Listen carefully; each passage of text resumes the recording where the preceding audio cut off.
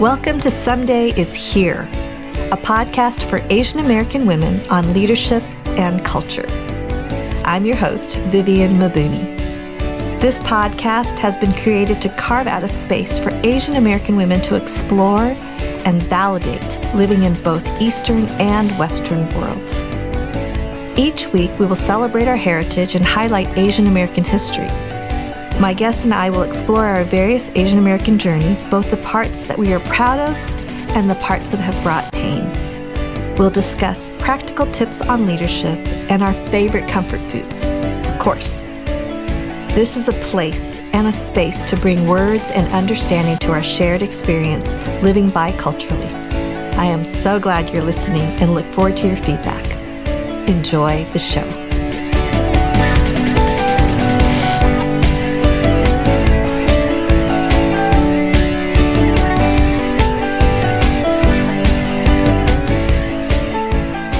Hi, and welcome to Season 2 of Someday is Here. I am your host, Vivian Mabuni.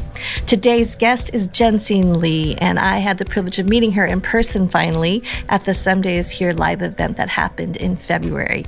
And she came all the way down from San Francisco with several of her friends, and that is where she lives, in the Bay Area. Jen is a wife and a mother, and she's very active on Instagram. She takes beautiful photos and has very inspiring captions, and she is a sports enthusiast as well. So she believes that we all have influence right where we are at. And for those of you who listened to the Someday is Here live event, she was one of the guests on stage and shared similar leadership lessons for us. And she uses and desires to use social media to bring the beauty of words and images and real grace together to reflect our true light and life in our relationship with God. So Jensine is, we have several mutual friends, and that's how we initially got connected. She spent some time in South Carolina, and we talk about that in our conversation together. So I hope you enjoyed this week's episode with Jen. This week's Did You Know is on the city of San Francisco, which in Chinese is Jiujingsan, which means Gold Mountain. And that's where a lot of Chinese immigrants located in the 1800s during the California Gold Rush. Unfortunately, these Chinese immigrants were met with laws sanctioning their labor, housing, workplaces, and an earthquake in April 18 in 1906 caused widespread fires to break out among the thriving community. So it's estimated that over 30,000 people were displaced during the time after that fire in 1906. So for more than 60 years, the Chinese Exclusion Act created a bachelor society, and finally in 1943 it was repealed, ending decades of legalized racism and discrimination. So finally, Chinese immigrants were legally allowed to become citizens and own property. Today, San Francisco's Chinatown has developed cultural autonomy, which sustains many activities, dance, musical groups, a children's orchestra, artists, a Chinese cultural center, and the Chinese Historical Society of America. And probably, hands down, some of the best Chinese food there is out there. And that's this week's Did You Know?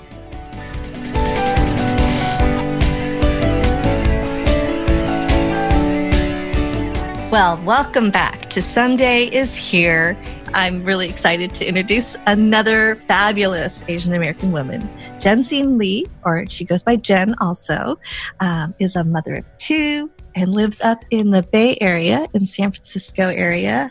And she has a beautiful Instagram page, is a lifestyle, I don't know, how would you describe that? Lifestyle? Gosh, I don't even know. I always get a little weird saying this too, but I guess, I'm just trying to help people in some way. I guess you could call that an influencer, but it's, I'm not trying to make it about me. I'm trying to really put things out that encourage people, inspire people, tips and tricks, whatever I've got, you've got to, That is such a great, I love that attitude and posture. So, yeah.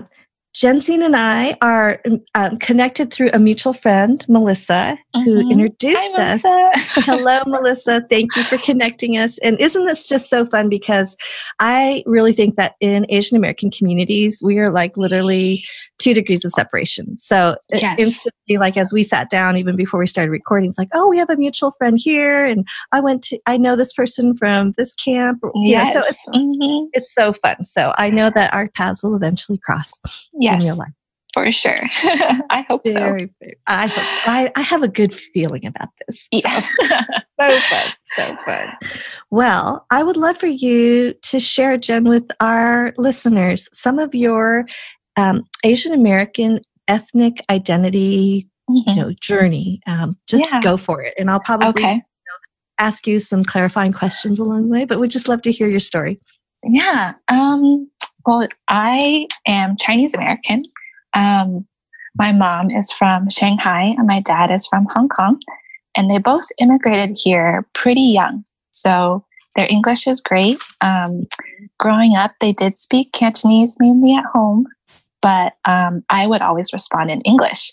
And so my Chinese is not very good, but I can, still hold a conversation if I need to.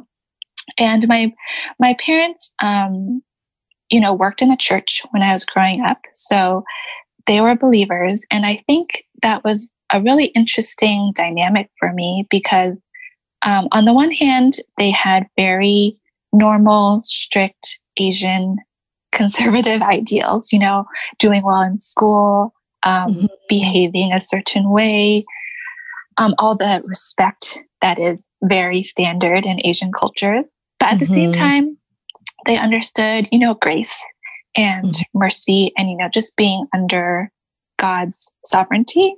So in some ways, they were not super Asian strict, if that makes sense.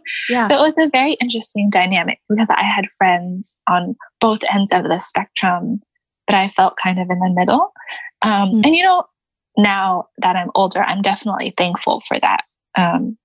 And just how they raised me, both with a lot of guidance and standards that I am really thankful for, but also with a lot of love and a lot of grace that I am also very grateful for. When I think about my family here in the Bay Area, I automatically think of my mom's dad, my grandpa, because he's the one who kind of settled everybody here. And he actually passed away this summer. And that was really hard for our family because, he was the patriarch. And he had battled cancer twice in his life. And this time was just, the end. So it wasn't a surprise or anything drastic, but it was just kind of a slow decline over the last year or two. But I mean, he was the immigrant American dream story, He was a self-made man. He grew up poor in like a village in outside of Shanghai, and him and my grandma escaped like the Cultural Revolution as that was happening in China, and they fled to Hong Kong. And I've been hearing as my grandpa's health was declining, I started hearing all these stories about how crazy it was back then and what they had to do to get out. And my grandpa just, really broke his back to get our family here. And thinking of all the opportunities I've had growing up, going to school, going to college, all those things I attribute to him and his work for our family. And I remember when I was in elementary school, maybe I was really young. I remember a family friend commenting to my parents that my grandpa had built the first successful like Asian business in San Francisco. And I'm not sure if that's true or not, but I remember just feeling super proud. Like, that's my agong, And so, he did have his own business in San Francisco for decades. And when he retired, had a front page splash in the San Francisco Chronicle kind of thing. So he was, influential in the city and did a lot connecting San Francisco with his hometown of Shanghai. And so, when I think of our family here, I think of him, and I'm just really proud of what he's done for our family, for the city, and for the Chinese community here too. Mm-hmm. And so I think I'm just very grateful, obviously, for having been born here in the United States, and just really grateful for the opportunities and just even material things that I take for granted that I know I wouldn't have or have access to easily if it wasn't for the generations before, Yeah. How old was he when he moved to San Francisco? Do you know? He was pretty young. So he was a tailor. So he created like custom suits. So he had a tailoring business. And before he came to the States, he went to study tailoring in Europe. And that's how he became like really good and a master at his craft. So I think he probably came over probably in his 30s. Yeah, because he had my mom and her older brothers already. So he was probably, in his 30s. Yeah. That's incredible. Do you like in what you do now? I mean, you have an eye for beauty, and there's kind of that. I wonder if you see that gift even of, or how do you connect with, your grandfather, or even just what you see like has been passed down to you? Yeah. I have always been into crafting in a way, like when the whole DIY Pinterest revolution came about, some years ago, I was so baffled in a way, because I was like, wait, doesn't everyone do this? Like in my mind, because my family has always been super crafty, in a way, kind of that Chinese frugality of, making things work without spending a lot of money, And I think that's definitely been passed down, because I remember my mom, when I was young, I would be like, why don't we spend money on XYZ or these things that my friends have that I don't have, or we don't buy. And she was like, your grandparents, they lived through wars and, revolutions in China. And that's just how it's been. And like saving money and doing things, as resourcefully and creatively as possible has always been a part of my family. So like when the whole DIY thing and like IKEA hacks, all these things came about, I was so interested that people would make money off blogs and stuff about this, because in my mind, I was like, wait, doesn't everyone know how to do this? Because it was just so normal for my family. But I realized, no, not everyone. Everyone's kind of talented in different things. And I guess this is kind of our way of showing our gifts in some way. That is awesome. That is awesome. So did you grow up in a predominantly Asian environment, or what was like the composition of your high school, for example? What was that like? My high school was not majority Asian, but a good third, I would say. So I definitely didn't feel out of place growing up. Also, because my parents worked in the church, they worked at predominantly Asian churches too growing up. So I was always surrounded, and my closest friends or my closest family friends are Asian. So it was always comfortable in a way.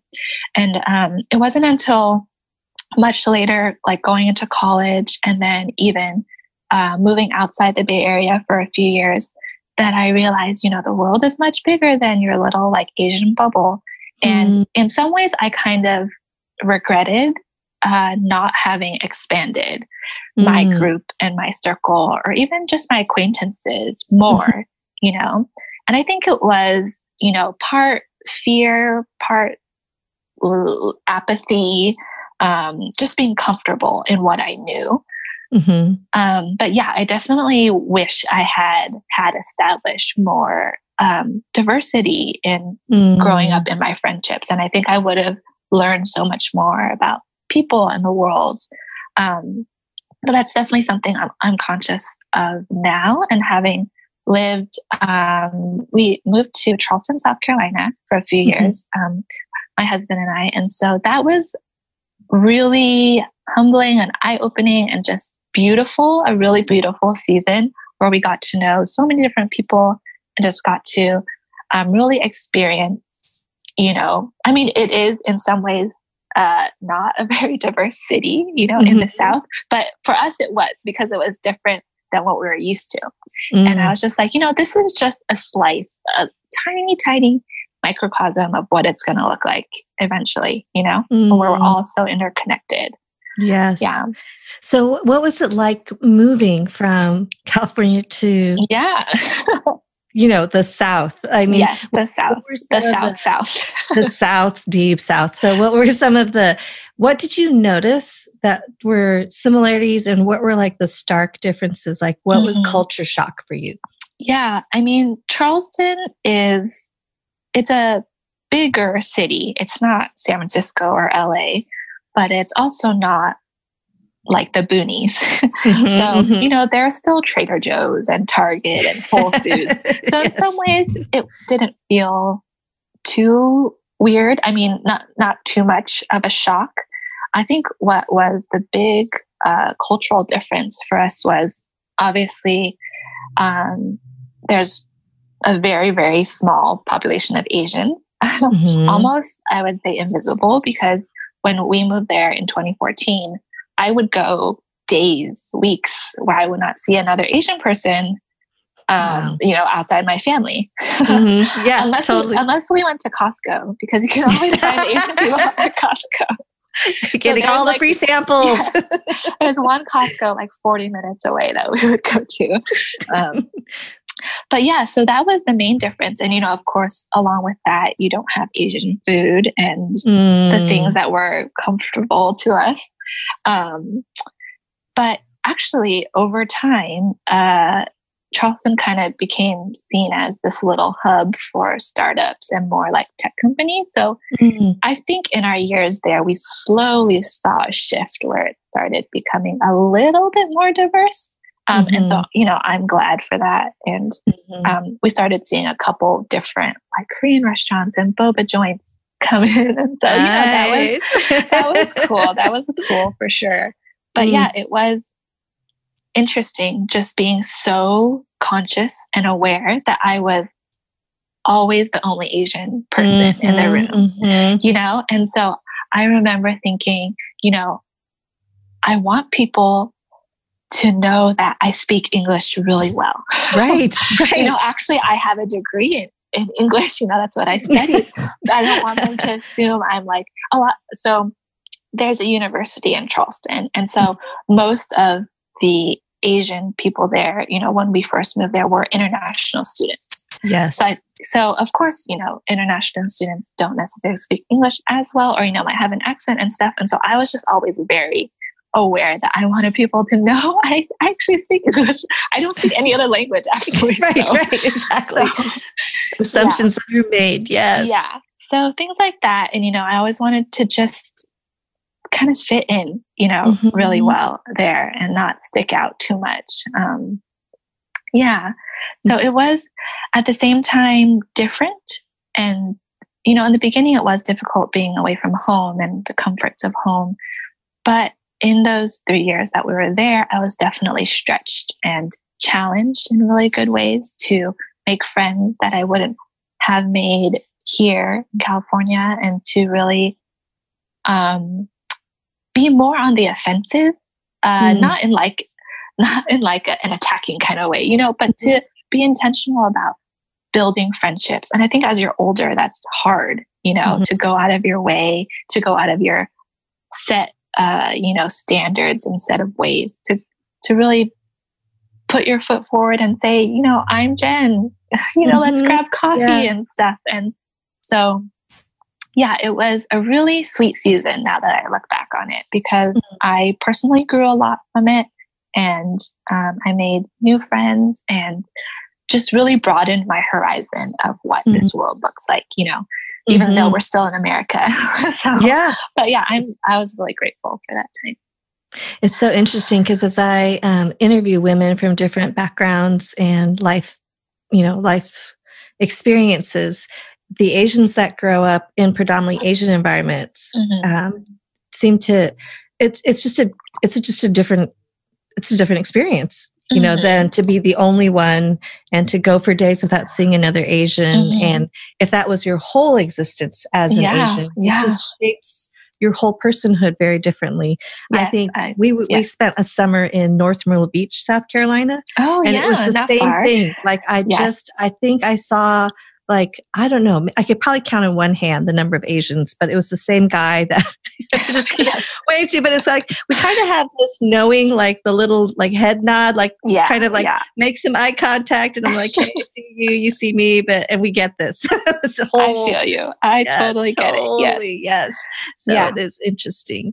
Well, did you, like, in your either growing up in the Bay Area or in Charleston, like, did you experience situations where it was painful for you as an Asian American, where things were said that were hurtful, or where you experienced anything that was hurtful for you? Yeah, you know, there's a bunch to choose from, which is, you know, both fortunate and unfortunate.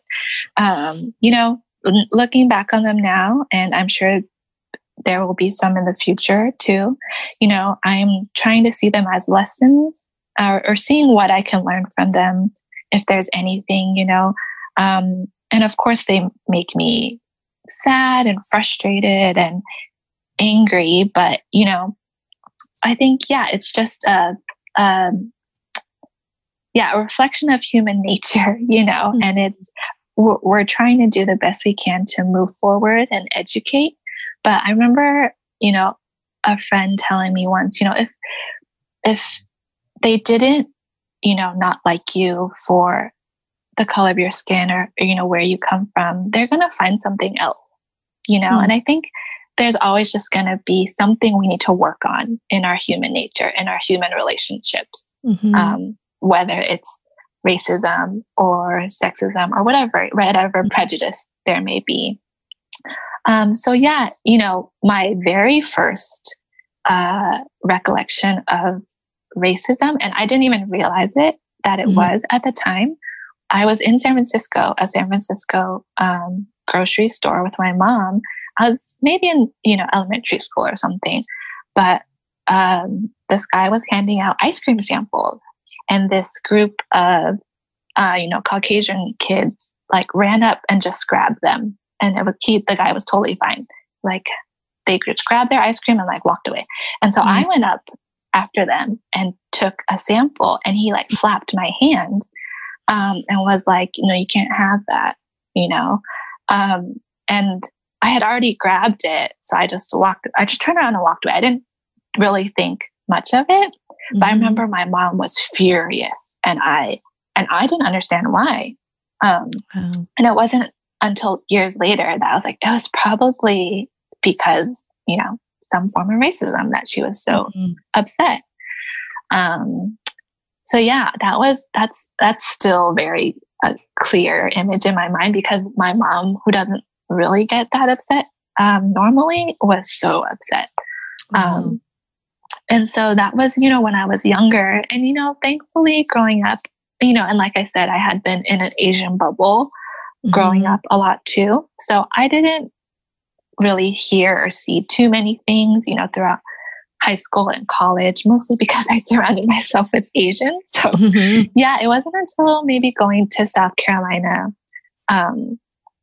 you know, there are several stories of just things people would say. But one I found particularly interesting that, you know, wasn't outright maybe hurtful or meant to be hurtful. I think there was a lot of maybe ignorance of just, you know, Asian people in general, when there's not a lot of Asians, you know. Right. So I remember I was working at an office, and we had like extra donuts or something. So we brought it to the office next to us. And, you know, I was pregnant with my son at the time, and his name is Enoch, which is from the Bible. And so the guy, this next door coworker, we gave him the donuts, and he was like, "Oh, you know, what are you naming your son?" And I told him, "Oh, we're naming him Enoch." And he's like, "Oh, is that a family name? Is that an Asian name?" And I was so shocked and like flabbergasted. I was like, no, it's from the Bible. And it was just so interesting to me, you know, especially because in the South, people are very like conservative and it's like part of the Bible Belt and everything. And I'm like, oh no, it's not.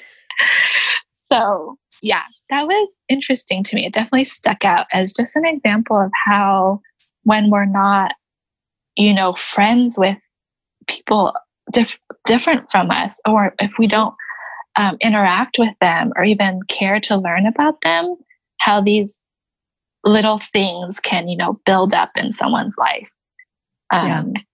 So yeah, and after that, you know, even thinking through these moments, I'm like, yeah, I want to take those and use them as a way for me to inspire me to learn more about other people, and just not make those mistakes, you know, that would compound in someone else's life. Yeah. It's so interesting because I think that there are some things that are said out of ignorance, like you're saying, and some things that are literally meant to be hurtful. Yes. Like my son, you know, living in Pasadena, was at a Ralph's grocery store and he was looking at something and accidentally bumped into a guy, and the guy just looks at him and goes, "Go back to your country." You know, and it's like those kinds of things where it was, I think my son was so shocked and he was just so tired too. It's like, how do I even respond to this? And he's just let that slide. But there is just the general, like, did not even know, don't even know that I don't even know. And then there's the definite, like, I am seeking to be very hurtful in my comments. And I think we experience the othering, you know, either way, it's like an othering kind of thing. And for sure. It was kind of interesting for me. I think just this last couple of years, it feels like incidences have been escalating in different places. Or they become more public in a way, like we're aware of many more. Yeah. Right. Or because of our cell phones, we can exactly. or whatever. But it was really scary for me. I was out for, you know, lunch with dinner with some actually the podcast crew. We were celebrating the launch of the podcast. We were having dinner together, and there was a guy that was, I think, had some mental illness and was walking through the parking lot screaming at the top of his lungs. But I, for the first time in Southern California, for a moment looked around and thought, do we need to get under the table? Is he going to shoot us? Like that. It's like, it just was so bizarre to me, Jen. I just thought, what is this that's going on? But I think as an ethnic minority, this is like a real, like, this is my new reality a little bit. For sure. So, yeah, we're living in some challenging times. For sure. They're both challenging. You know, I think about that, like the othering, and how, you know, in recent, you know, events, there has been singling out of certain groups, you know, and they are being targeted for, you know, these attacks and stuff. And I'm just like, are we next? Which is like so morbid and terrible to think about, but also like, I don't know. Right. No, seriously.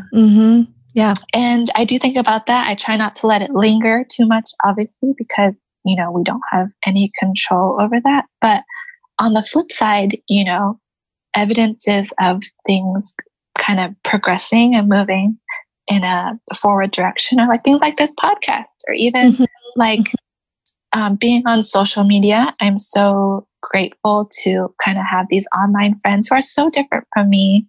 And I'm happy to like share, you know, things that we're doing, and like my family. Like, we just celebrated my daughter's first birthday over the summer. And so my husband's Korean. So my children are Korean, Chinese American, or Chinese Korean American. And sometimes I joke that I'm more Korean than you when I'm talking to my husband, Sam, because he speaks like zero Korean. You know, I can speak a little more Korean than him, which is, you know, just ordering at the restaurant and stuff. But we had a very a traditional kind of Korean first birthday, which is a big deal in the culture. And so we, you know, my daughter Nora dressed up in the hanbok, which is a Korean traditional dress for special occasions and stuff. And, you know, we took some nice pictures and I posted them. And I was just really grateful to be able to share that. with whoever wanted to see it. And I have so many friends and people who follow me online that might not have known about this tradition. And I was just really grateful to share that with them. And, several people messaged me and were like, her dress is so beautiful and, things like that. And I'm like, oh, I'm just so glad that in the crazy, we can just focus on these little things, these little moments of connection that we can make, whether online or in real life. Those have become really important to me, just making those little connections.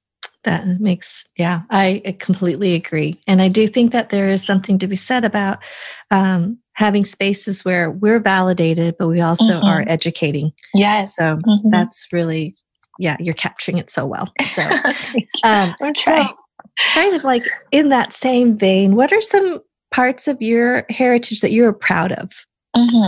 And in that, as you're thinking, I just want to say, I'm so sorry for the loss of your grandfather. Yeah, thank you. Like such an incredible leader, and he really did. He set you all up so well. And yes, for sure. Sounded like such a great man. Yeah, I'm definitely proud of my grandfather and all he did for our family. That he was my dad on my mom's side, and I think his kind of leadership was not the leadership that I think we automatically think of, someone that's very loud and commands the room kind of thing. But he was more of a, quiet force, let his actions speak for him. And I think that's also very true of my dad's side, my dad's mom, who he immigrated here with. She worked like night and day to help them make it here, and I think I don't like to think that I've gotten too much from my parents, but I definitely draw from that generational experience, because I think my mom and dad also reflect, their parents in that way. And in some ways I reflect my parents in that way. Sorry, I said that because when I was younger, I was like, I'm never going to become like my parents. So famous last words, all of us, like, right? I sound just like my mom. I can't believe I just said that. Yes, I agree. So to say that, I think I do reflect a lot of that quiet leadership that my parents exemplified to me, that I think my grandparents also exemplified to them, is really this lesson that I'm just learning now as a 30-year-old, so, and I'm just learning that you have influence, like wherever you are, whether you are, new to a place, if you're new to a country, or if you are, like for me, I'm just a mom. Like when people ask me what I do, I don't know, I'm just a mom, but I'm not just a mom, I'm my kids' mom. I'm Enoch and Nora's mom on purpose. Yes. And, I want them to be proud of me, know? And when I think about them and how much they love me, despite, the fact that I don't think I'm a great mom all the time, but no matter what, they're still down to snuggle, and the fact that they just see past, or they can't even see all my flaws right now. They're just looking up at me with, tender, childlike faith. And I want to set the example for them of also, how to use what you have, to either help others to make a connection, or to really, set some kind of legacy is what my husband and I have been talking about this year, is like, how do we set a legacy for our kids that going down, they'll remember the things we talk about now, even though they're still so young. And my grandfather, my grandparents, my mom and dad, they've set, this legacy for us of just really quiet, gentle leadership, but that is sacrificial and so loving, just in, like I said before, all the things that we enjoy and take for granted now is because of them.